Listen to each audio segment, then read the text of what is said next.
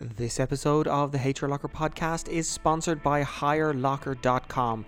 When you are sick of opening emails just to find a CV is in a strange format that you've never seen before, jump over to HireLocker.com, sign up for a 14-day trial, and centralize all of your CV applications.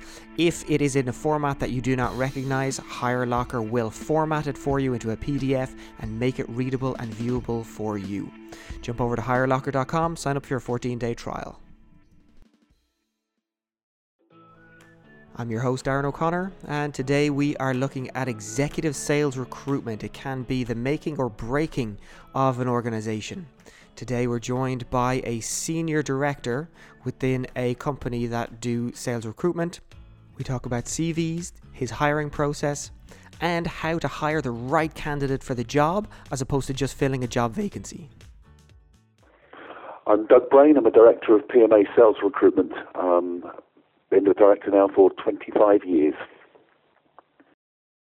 And we start out this episode with the reality of hiring the wrong person for the job before we get into the good content of how to hire the right person for the job. It happens a lot. I mean, don't get me wrong, I'm not completely innocent of this as well, even with all my experience. But I remember a client once telling me that he was in a real jam because it's only a small business, 2-3 salespeople, and he wanted to recruit a really big hitter. He needed someone who could go and not only bring new business onto into the company, but also could approach the existing clients and get even more business from them. So he went to an agency, asked them for the right person. They sent someone along who on paper was perfect. He'd worked for a competitor. He was mature, experienced, everything else. He was a bit blind to it. He felt that this person was so good he had to take him on board and recruited him within minutes. I mean, literally, I think it was a first meeting offer, so which I always advise people not to do, but he basically offered him the job on the first meeting. Jump forward 6 months, they sacked him. He actually took them to court over the sacking. They tried to get money back from the agency. He had lost them 2 of their biggest accounts by being just totally obnoxious to the clients. He hadn't brought any new business on. He'd upset the existing team so much that he actually ended up losing one of those as well and almost lost 2. And it was, to be honest, he almost put the company under. And it was that close. My friend was telling me that it got that close financially because of the amount of business they lost, that it was probably the worst hire I'd ever come across in such a short space of time, 6 months. To take a bit of business turning over, I think it was turning over $1 million, and it almost went under just through one bad hire. And what lesson would you learn out of that? First thing I always say to anybody, any client, however wonderful the candidate is, never offer the job on the first interview.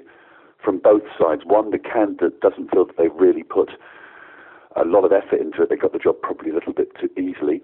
And also, in my experience, almost every time I've interviewed someone a second time, I see different things, sometimes better, but sometimes worse. So that's the first thing I would learn from it. And secondly, never rely on a piece of paper. A piece of paper can say anything. You know, if you take a sportsman, it could say that you've played for a big club for 10 years. It doesn't say how well you played. It doesn't say how well you got on with the rest of your colleagues, etc. It's exactly the same in business. All it does is give an indicator. That's what a CV is. It's an indicator of what someone should be able to achieve.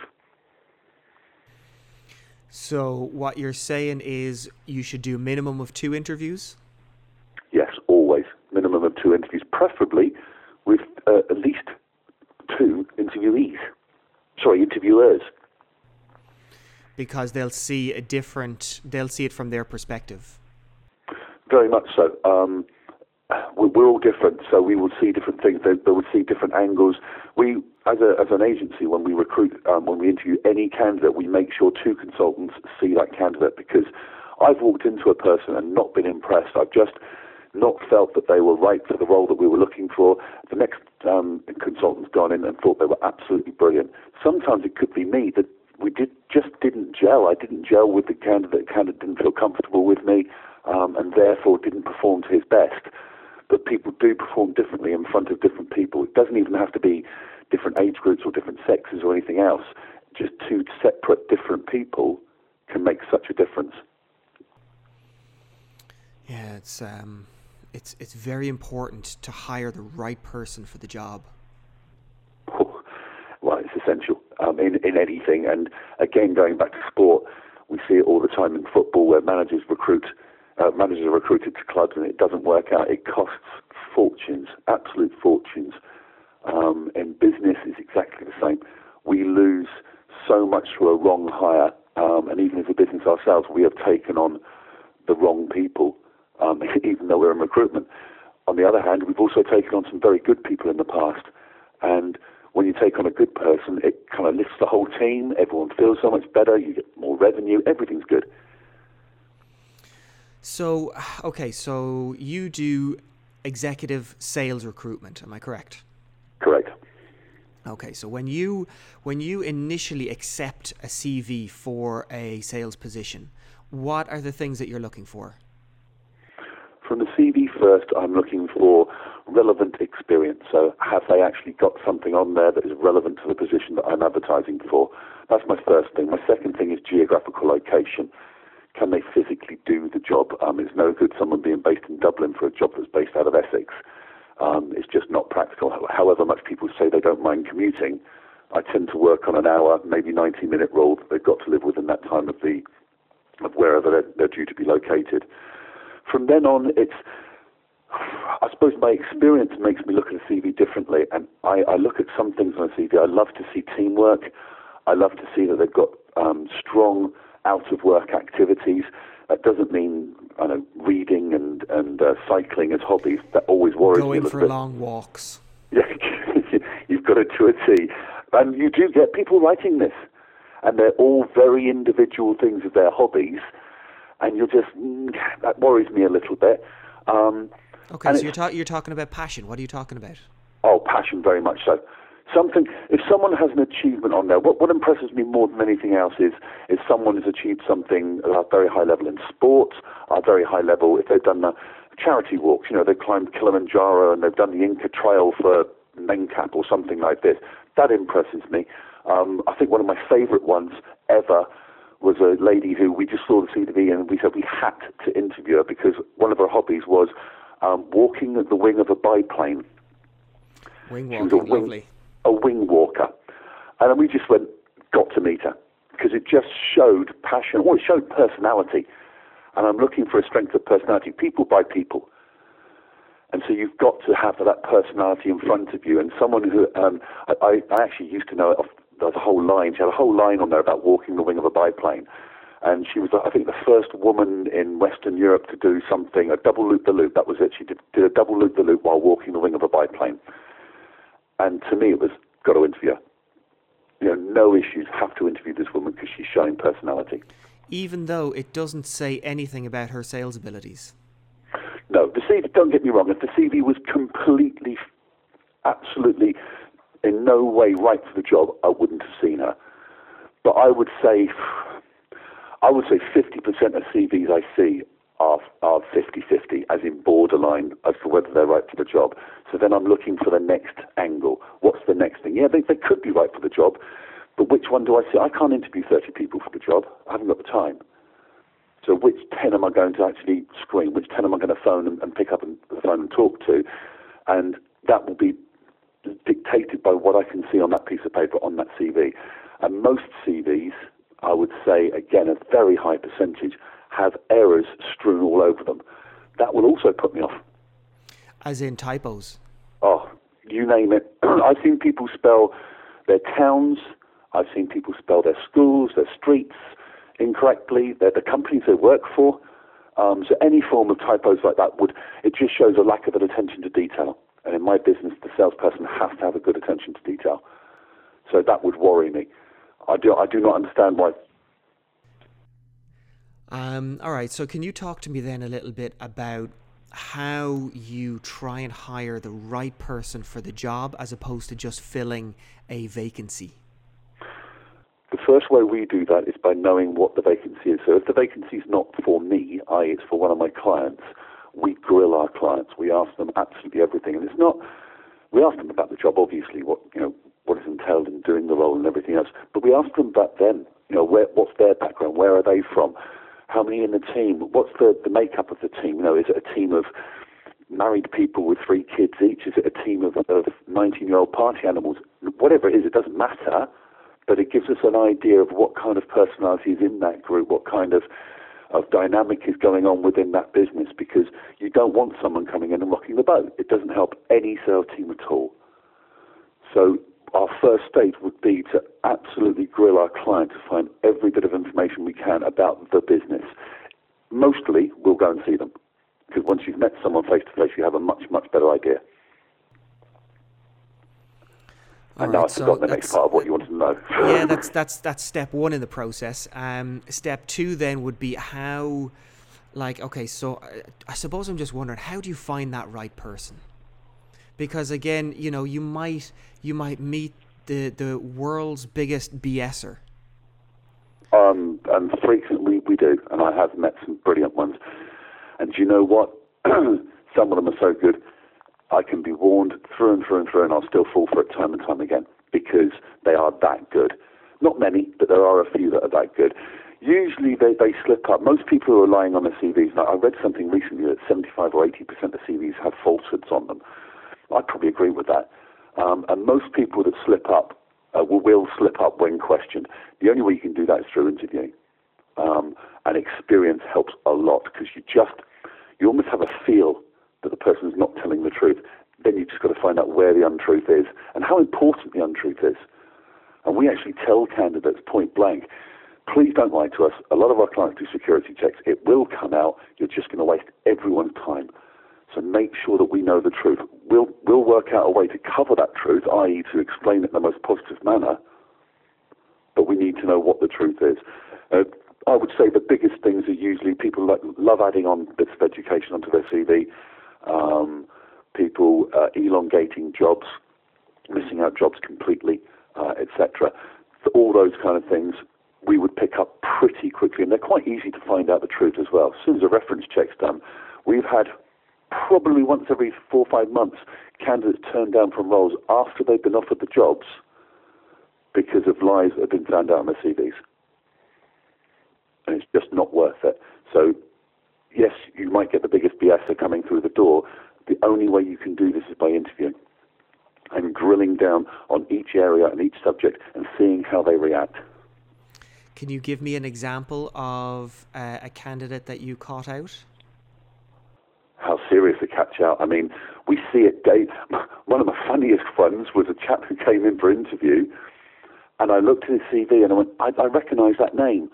And we went through an old database, found his CV from 4 years before, and there was a lot of similarity on there, but there was a hell of a lot of difference. So I went in to see him. He actually wasn't my candidate the second time, but I went in and I said, I'm sorry, I was just looking at this. I realised I interviewed you 4 years ago, but your CV is completely different from before. And he then decided to spend the next 10 minutes convincing me that must have been his identical twin brother who frequently did this and impersonated him when going for interviews.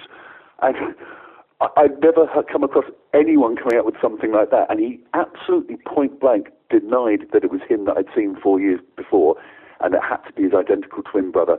Oh, God, he does this to me quite often. But that's probably the most outlandish one.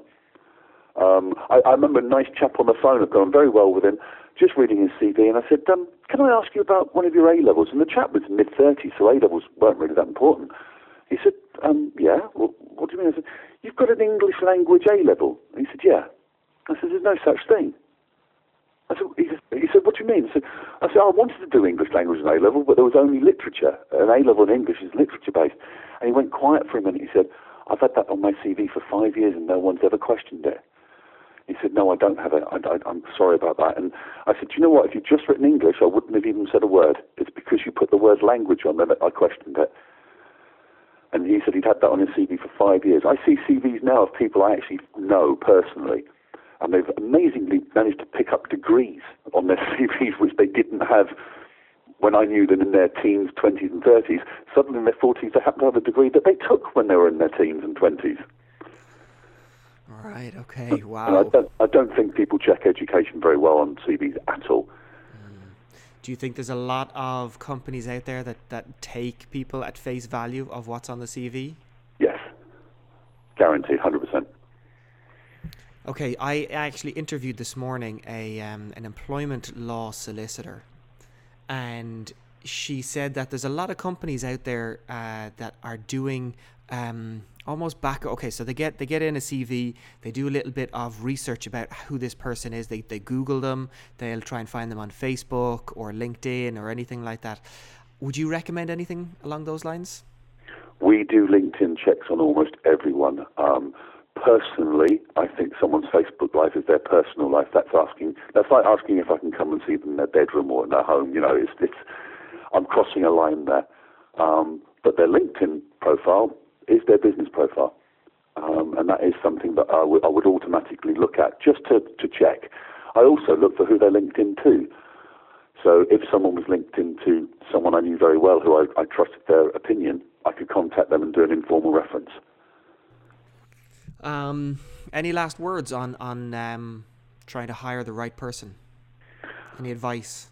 I would trust personality. I trust my gut, and if your gut's wrong, then you have to learn and make sure that your gut reaction the next time is different.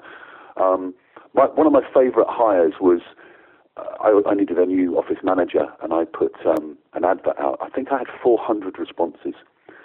And of those 400 responses, only one CV did I actually send to my business partner to say, am I being soft, but I really love this lady's cover letter.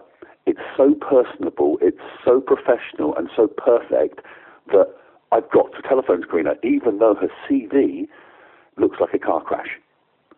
And he came back to me and said, you've got to speak to her. That's one of the best cover letters I've ever seen. So I phoned her. On the phone, she was one of the most perfect, best people I'd ever spoken to.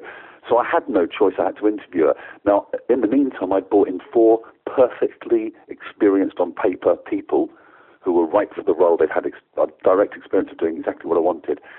She blew them away. Absolutely blew them away. She worked for me for 4 years. I walked into that interview and I had to bite my tongue to not offer her the job on the spot, because of what I said at the beginning, that I don't believe we should offer a job on the first interview. But she was so right as a person that she just needed a break. She needed, for personal reasons, she hadn't been able to work. Sometimes she had a couple of very quick jobs. It was all explainable in the interview. The other 3 or 4 that had the right experience didn't have the personality. They wouldn't have fitted in. So if I was to summarize what we've just been talking about, mm-hmm. 1, do minimum of 2 interviews. Yes. 2, bring a second person to an interview. Yes. 3, trust your gut. Yep. And 4, don't believe everything that's on paper. Never believe everything that's on paper. A big thank to Doug Brain from pmarecruitment.co.uk. As always, it has been a pleasure creating this podcast for you. And if you got some benefit out of it, if you learned something, please take a moment to go leave us a rating and review in iTunes. Also subscribe via either iTunes or Stitcher Radio. Show notes for this episode are at hrlocker.com/episode 005. I've been your host, Darren O'Connor, and we'll see you in the next episode.